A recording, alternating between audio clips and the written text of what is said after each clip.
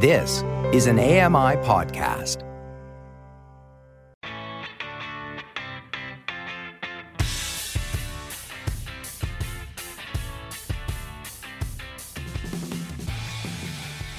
Welcome to Low Vision Moments. It's the podcast all about those sometimes frustrating, potentially embarrassing, but often pretty comical things that happen when you are just going about your day with a visual impairment, blindness, or albinism. I'm Jenny Bovard, your host, and on this episode, number 32, we are likely going to get more personal than ever in a new way. And if you're a frequent listener / watcher, you might be thinking, she gets pretty personal. But I assure you that it's going to be TMI, too much information for some people. You have been warned, because it's not often that I share about my health and issues related to that, as well as the experiences with healthcare and hospitals and doctors that go along with all of that. Let me tell you, when you're born with a rare genetic difference like albinism, and you've got other medical concerns going on throughout your life, you gather a lot of interesting experiences and probably more experiences than the average person, I would say. So this time around, we're going to call this episode Bad Medicine. And unlike the Bon Jovi song, very catchy, bad medicine is not what I need. I don't think it's what any of us needs. But here with me today to compare notes and give us perhaps an American perspective on their healthcare system versus our Canadian system here, which is not all it's cracked up to be, let me tell you what. But I'm so lucky to have these two hosts of the Rare with Flair podcast. So fortunate to have the two of you here, Casey Greer and Cassandra Mendez. Thank you so much for coming on the podcast. Thanks for having us. Thank you so much for having us. I would love if you could take a moment to tell us more about the Rare with Flair podcast. I'm a big fan. I love listening. I feel like we're all buddies and it's nice to come together. And that's the kind of weird thing that happens with podcasting. But for those who don't listen, tell us about it. Yeah, okay. So Rare with Flair was really just born out of Casey and my friendship together. So we met years ago at a Hermansky-Pudlak syndrome conference and hit it off. I think that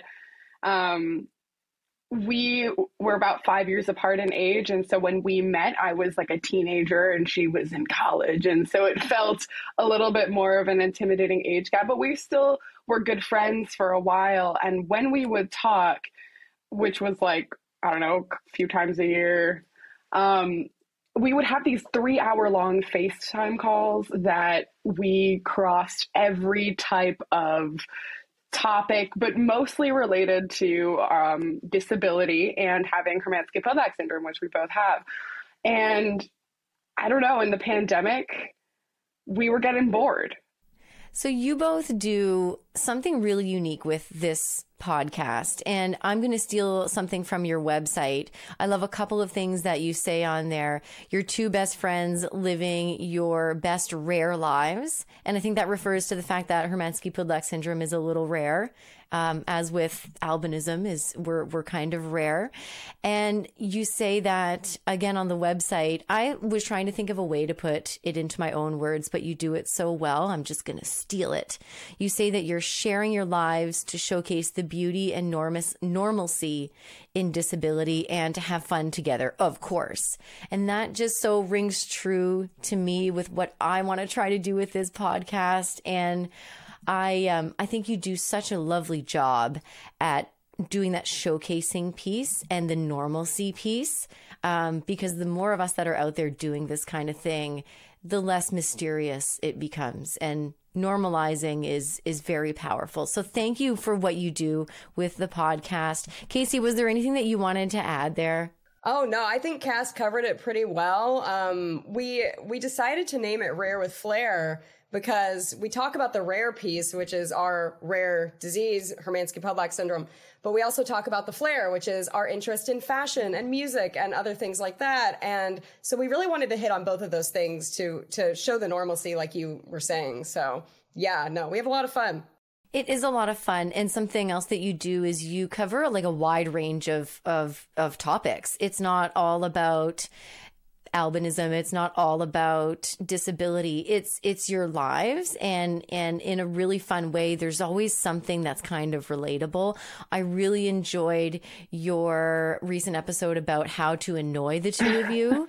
And I can't believe you didn't mention littering. I was kind of offended, but that's a whole other conversation. But before we move on and get into some fun low vision moments to some bad medicine, can you tell us a little bit more about Hermansky-Pudlak syndrome? Because we have touched on albinism on this podcast. We have touched on a lot of different things, oculocutaneous albinism, ocular albinism, but we haven't touched on Hermansky-Pudlak syndrome. So could you give us a little bit of a rundown and help us understand a little bit better? Sure. So Hermansky-Pudlak syndrome is a rare disorder, and it causes albinism and visual impairment, as you know, but it also causes a bleeding disorder. So our dense bodies in our blood are not formed properly, so they don't clot the right way. So we bleed easier and we bruise. And then in some certain subtypes, it can cause like GI issues like Crohn's type symptoms, and it can cause pulmonary fibrosis, which is a fatal lung disease and often has to be treated with lung transplants. And it can cause some other things too, but Cass, do you have anything? I think I covered most of it. Yeah, I think you did it. I think the funny thing about having HPS is that it's so rare that we have this like boxed description that we're so used to just handing out to every new doctor we see. So I think you did it. Yeah, we have like a script at this point, pretty down pat of what it is. So it sounds like it's pretty complex and without a doubt has an impact on your day to day. And I feel like I've called on the perfect people to come and sort of talk about the medical side of things, because you've no doubt had some experiences over the years with that. And thank you for taking the time to explain and describe it. And I can't tell you how many times I've had to sort of explain to a doctor that I have albinism and what it is. And that always kind of shocks me. So that must be kind of exhausting that you have to do that all the time. It can be. I think the network does a good job of trying to empower us. The Hermansky-Pudlak Syndrome Network is the organization that kind of is our flagship. They help look for research opportunities for, I don't know, remedies for cures. I don't know. They also put together conferences and things to prepare us as patients. And I think they do a great job of prepping us to advocate for ourselves. It's just something that is part of the nature of having a rare disease. And so one of the cute things that is and has been a mainstay is because we lack the dense bodies in our blood platelets. When you look at a regular blood platelet, and we're getting scientific here, when you look at a regular blood platelet under an electron microscope, it has these little dots on it, which are those dense bodies that help your blood clot. And they look like chocolate chip cookies. And then ours don't have those, and they look like sugar cookies. So a lot of times when we go to a new doctor, we bring them cookies, maybe as a bribe. I don't know. Like, please remember us. That's amazing. Wow. Like, way to put a positive spin on the whole thing and bring cookies into it. Like, I am sold. That is absolutely fantastic. Oh my goodness. So let's get into these low vision, bad medicine moments. In Low Vision Moments podcast tradition, I'm going to kick things off. And I said at the beginning, we're coming in hot. Okay. We're coming in with definitely TMI, too much info for some people, but that's just how we just have to be transparent sometimes. Now, not a lot of people know this about me, but in my early 20s, I had my first colonoscopy, and that's pretty young in the grand scheme of things to have your first colonoscopy. It was an interesting experience. I remember that they didn't give me quite enough of the medication to sort of like knock you out. So I couldn't feel anything from the neck down, but from the neck up, I was very alive and aware and alert and inquisitive and very annoying. I would not shut up. And I kept trying to have them explain to me what was on the screen. And before I go any further, I should explain what a colonoscopy is. So here we go. It's essentially a procedure where a camera on a flexible bendy thing is inserted into your butt. And it's a way to... That's a way. It's a way to check the health of our colon, our large intestine. And I think that's all you really need to know about the procedure. There's a camera on the end of it, and so the specialist is able to look on a screen while the camera is inside of you and take a look around your insides. So I was seeing like a lot of pink on the screen and not really understanding what I was looking at. And there was discussion amongst the team about, oh, they found something. So I was like trying to get them to describe things. And the next thing I know, I'm pretty sure they pumped up the drugs and I passed out because they're like, this one just won't shut up. So good news, bad news. They found a few tumors in my intestine, but things have turned out to be okay. I just have to go on the regular to get colonoscopies to get things checked out. So now that you know about that, a recent follow-up appointment I had, I have really excellent, in my opinion, orientation and mobility skills. How do you both feel? Do you feel like you're sort of like above and beyond the average person? I like to think so, but I think that's maybe my inflated ego. Well, I think we're both pretty well versed in O&M. I find myself like, so I go into, there's a series of waiting rooms, and in the final sort of waiting room area, before you go into the procedure, you're sitting in this little waiting room with a bunch of other people half naked in your little hospital robes. And it's already kind of awkward, but I don't know why, but my mind does this. Is I take a look around and I'm scoping out the room and I'm picking up clues like, oh, the nurse's station is over to my left. I can see them mulling around there. There's a curtain, interestingly, making up one of the walls of the waiting room.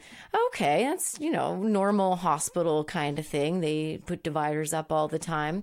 So I go in for the procedure. Everything goes fine. I should note here, there was a student in for the procedure, and I don't know if it's just me, but there always seems to be a student, and it makes me wonder, like, am I an anomaly, or were they just following the specialist that day? I don't know. Does that happen to you? It has. I think a lot of times when we're around, the doctor wants to show us to anyone around, basically, to be like, wow, you're never going to see another person with albinism for a while. So here they are. And yeah, so I feel that for sure. I have this memory of going to a dermatologist, I think, when I was young. I was at like pediatric hospital.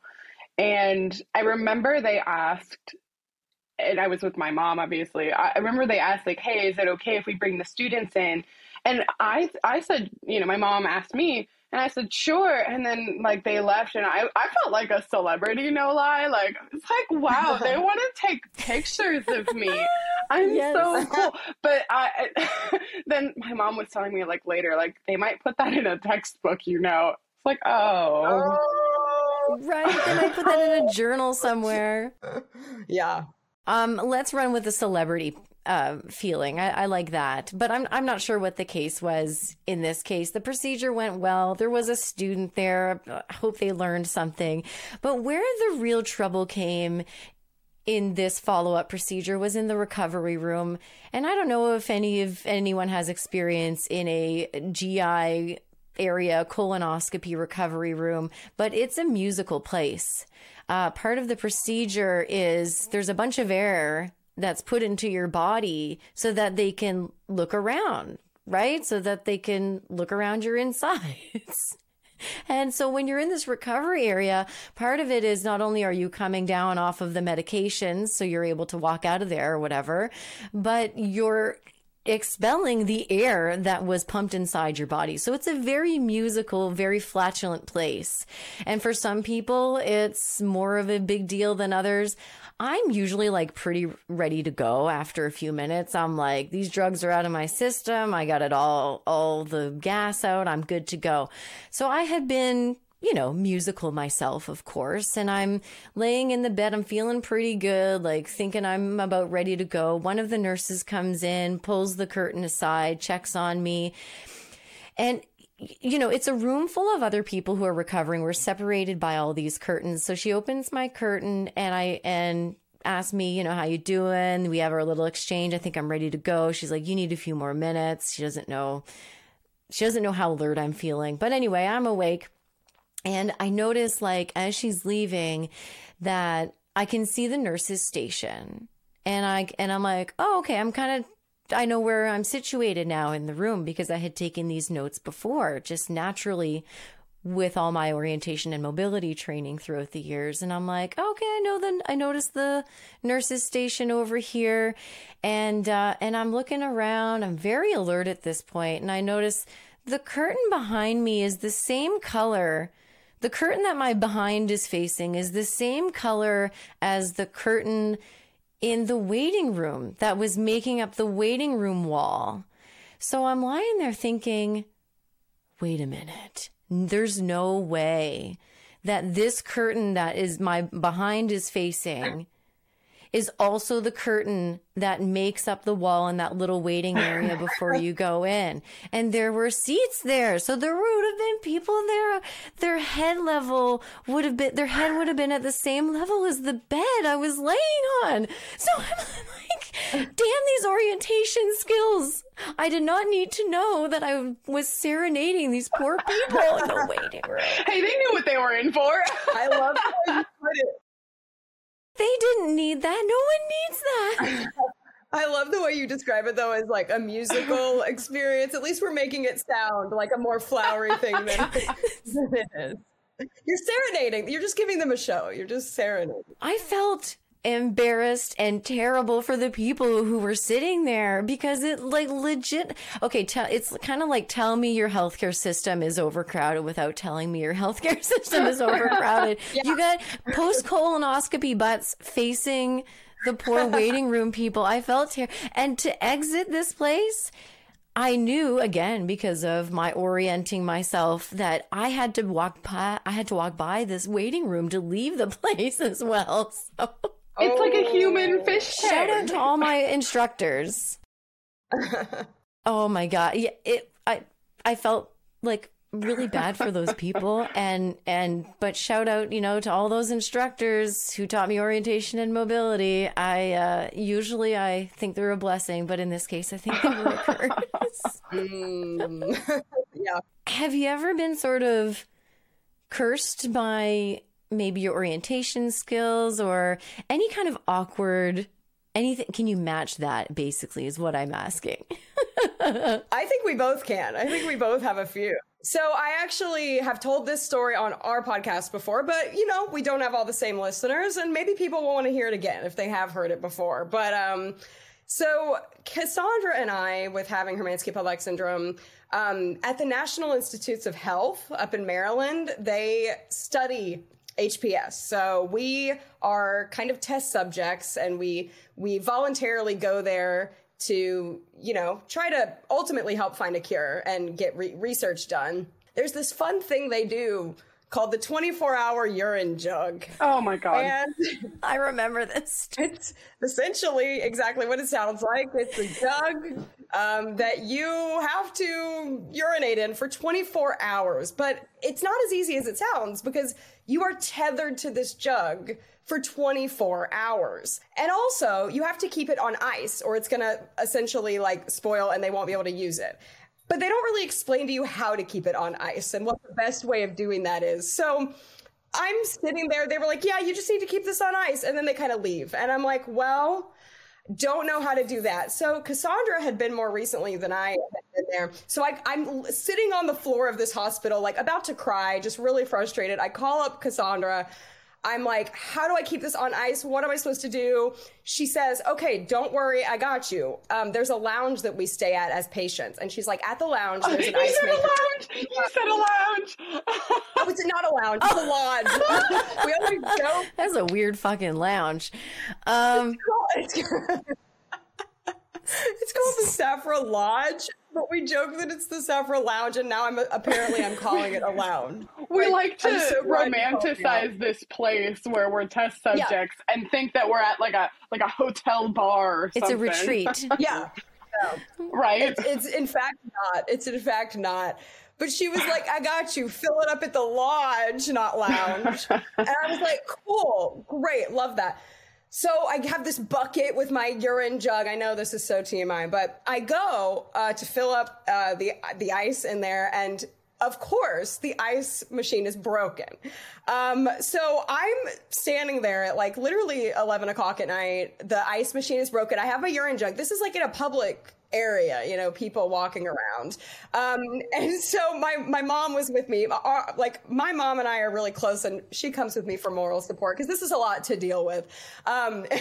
Even though I could go at it alone, she's very kind to support me. So anyway, we're like, rummaging around this public kitchen to try to find anything. And we did end up in the freezer finding these ice packs that we were able to use for the jug.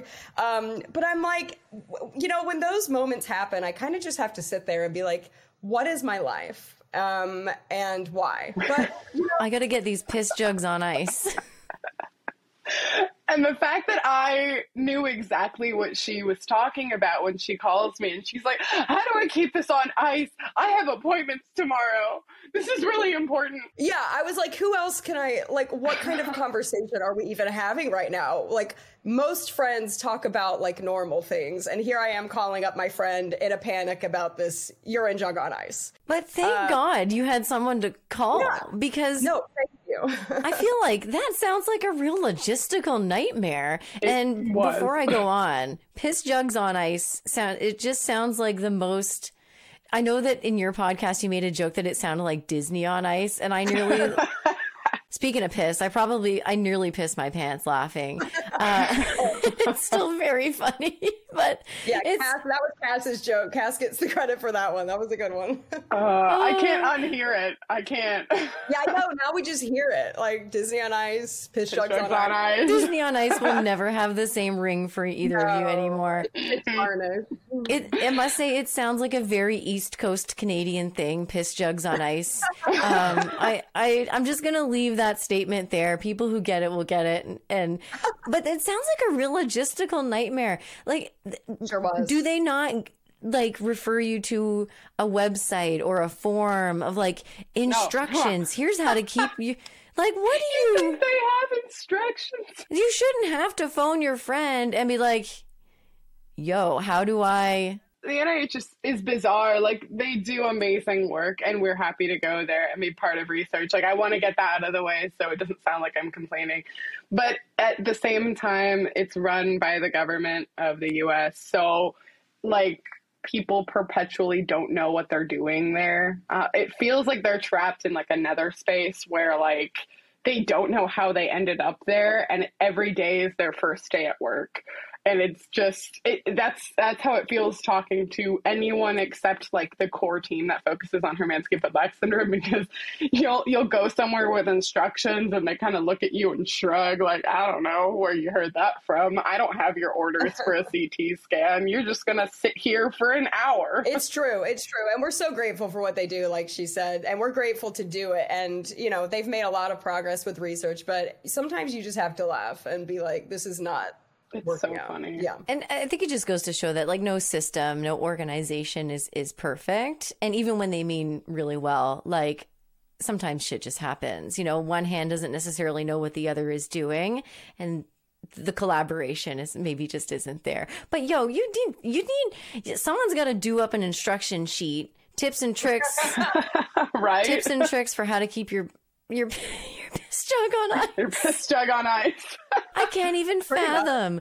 The logistics. Oh my goodness. Wow. I think you might have topped. I don't know. I think Cass could probably top. Oh, see, so I think the thing that helps me be able to top this is that my life is consistent, like shit jokes, because as part of Hermansky-Pudlak syndrome, I was diagnosed with colitis almost over 10 years ago now. And when I was around 18, I got my colon removed because bleeding disorder plus sick intestines makes for life-threatening bleeding situations. And so I have been without a colon for over 8 years now. So it's hilarious because yes, I have my shit on my person. Like I carry it on me at all times. So I've had relatively few, just compared to other people with ostomies that I know, I've had relatively few situations, but it's impossible to have none. And it's just, there's constant enjoyment out of everything that it entails. So, I was at the airport recently and I have a guide dog. So normally when I'm at the airport, I go through the metal detector and I don't have to go through the little body scanner thing that's at the airport in the US. So anyway, because I was traveling internationally though, I didn't have my guide dog with me and I had to go through the body scanner, and I forget that every single time I go through the body scanner, they see there's something special up there. Like, what are you stashing in your front? I need to know. And so I'll walk out and they're like, so can I just, can I give you a little rub? Like it feels very, I hope like, they don't. Do they say it like that? Can I give you a little rub? I've never had anyone in the airport talk to me like that. They're really nervous about it because it's like close to my crotch. And so that's why they're kind of nervous about asking, like, is it okay if I pat down this area? And then I usually disclose and I'm like, sure, yeah, I have an ostomy bag, just so that they know. Because if not, they will totally interrogate me. But like on my way back, I had not gone to the bathroom recently. I was on like a 7-hour flight. And when it gets full. So I have like a bulge on me because I have to go.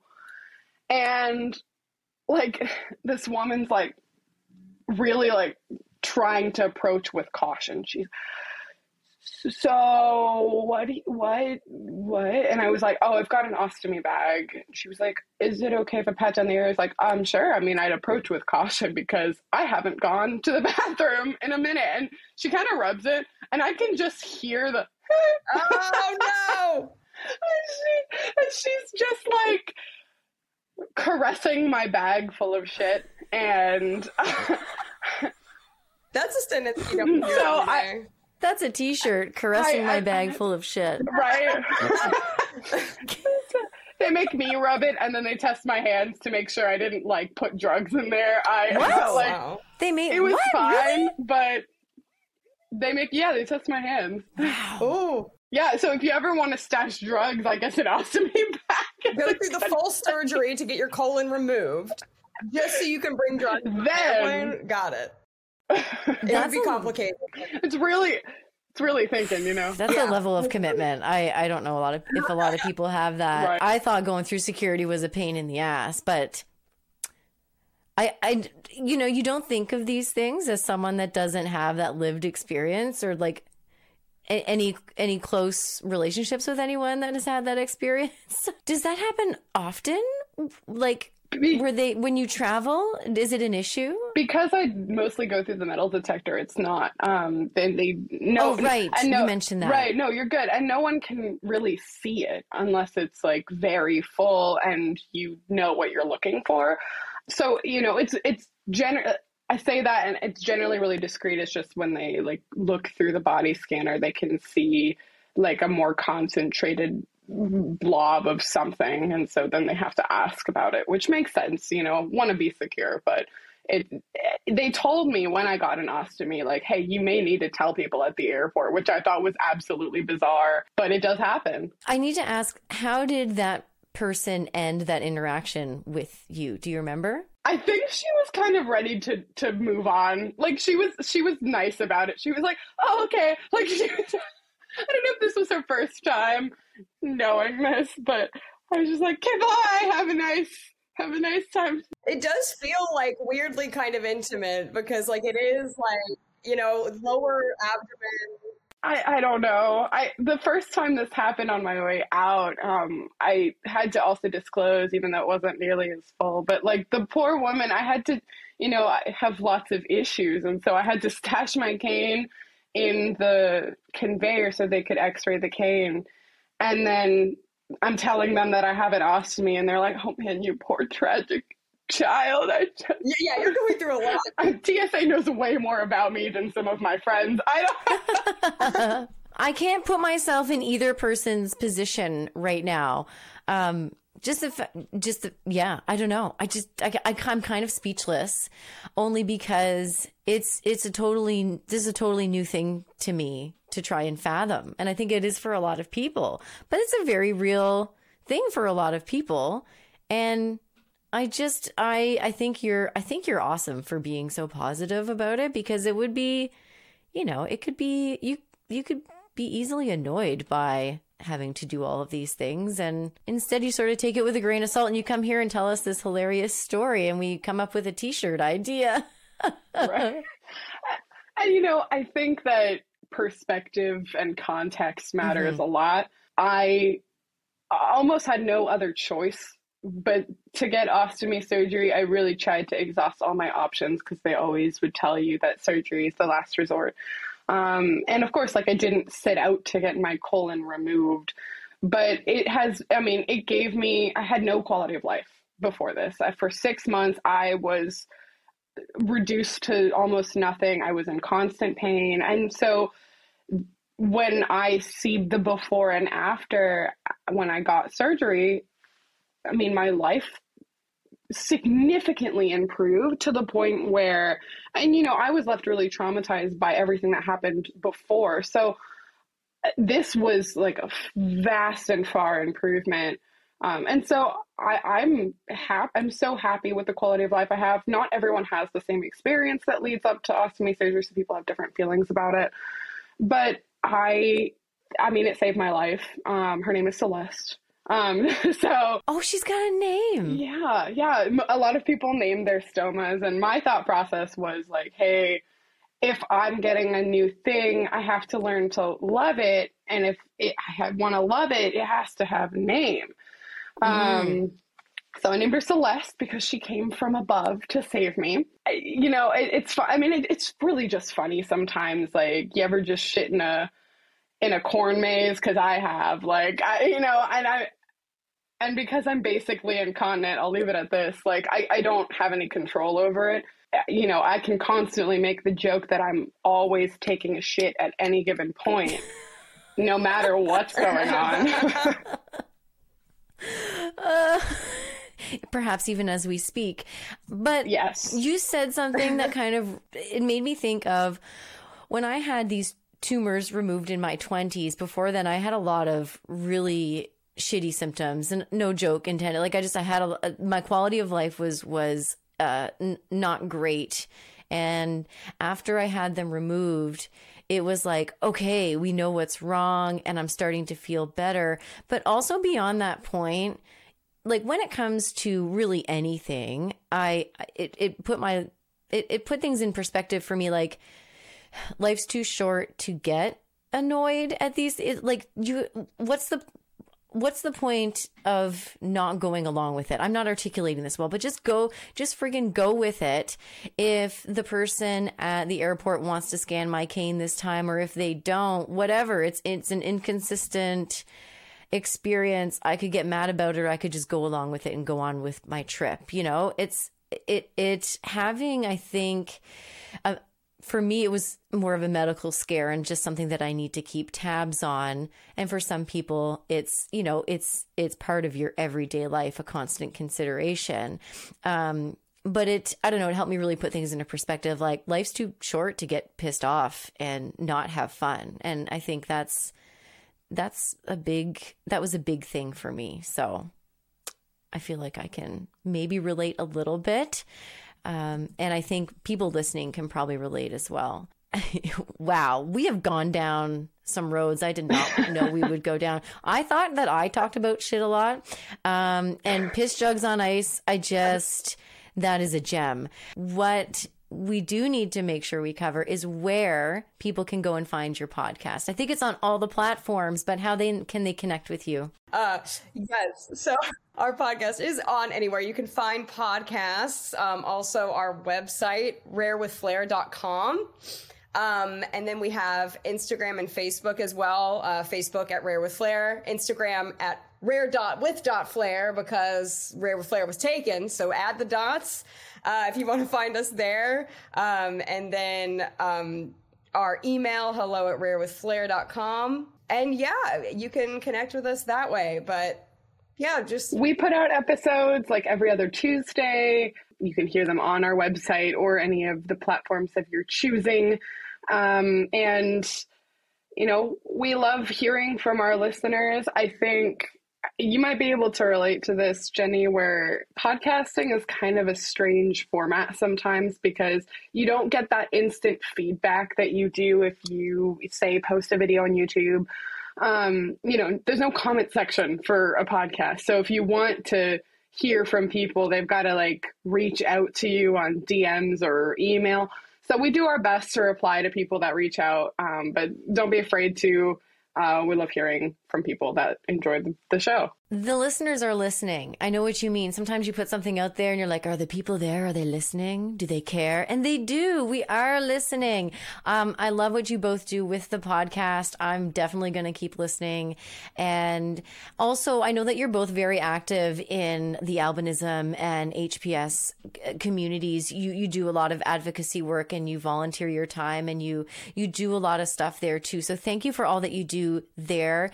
It really makes a difference. And I think the more of us that are out here, as you say in describing your podcast, showcasing and showing the normalcy and the beauty and disability, and we're out here living amongst you is something that I say, we're all around you. You may not know it, but we're here. So thank you for all of that you continue to do and just stay awesome. And maybe one day you'll come back and we'll talk about something else. But this has been so much fun. I can't thank you enough for both being here. Yeah, well, thank you so much for having us. And like you said earlier, I think the more people who are doing these kinds of podcasts, the better. We've always said that, the more voices of people with albinism and other rare conditions, the better, and sharing all of our different perspectives. So we love the work you do as well. So thank you. Right. Yeah. Thank you. There's plenty of room. Yeah. It's awesome that we have several people with albinism that have podcasts.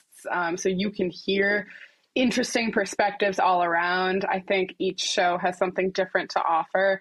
So highly recommend checking it out. And for any of our listeners that are on here, you should definitely listen to this show. It is so funny and you will be so happy that you did. Oh, so much fun. And there is such beauty in the diversity that is within the albinism community itself. That's something that I've really come to appreciate with all the content that's out there. So woohoo! Casey and Cassandra actually celebrate Rare with Flair's 3-year podiversary the day this episode drops. That seems pretty serendipitous. I feel like it was just meant to be. Having them as a guest has been truly awesome, and I'd just like to say a big congratulations to you two lovely human beings on that podiversary. We'd love to hear any suggestions or feedback that you have about this podcast, including any tips for keeping piss jugs on ice. Just send an email to podcasts@ami.ca or give us a call and leave a message at 1-866-509-4545. One more time, the phone number is 1-866-509-4545. Just make sure to mention Low Vision Moments in the message, please and thank you. If you would like to follow me on Instagram and I'm new to the TikTok, you can follow me there under UberBlonde4, UberBlonde and the number 4. I am sending a musical serenade to the following people who make this podcast possible. Mark Aflalo is our technical producer. Ryan Delahanty is our podcast coordinator. And manager at AMI Audio is Andy Frank. Until next time, yes, doctor, I am always this pale.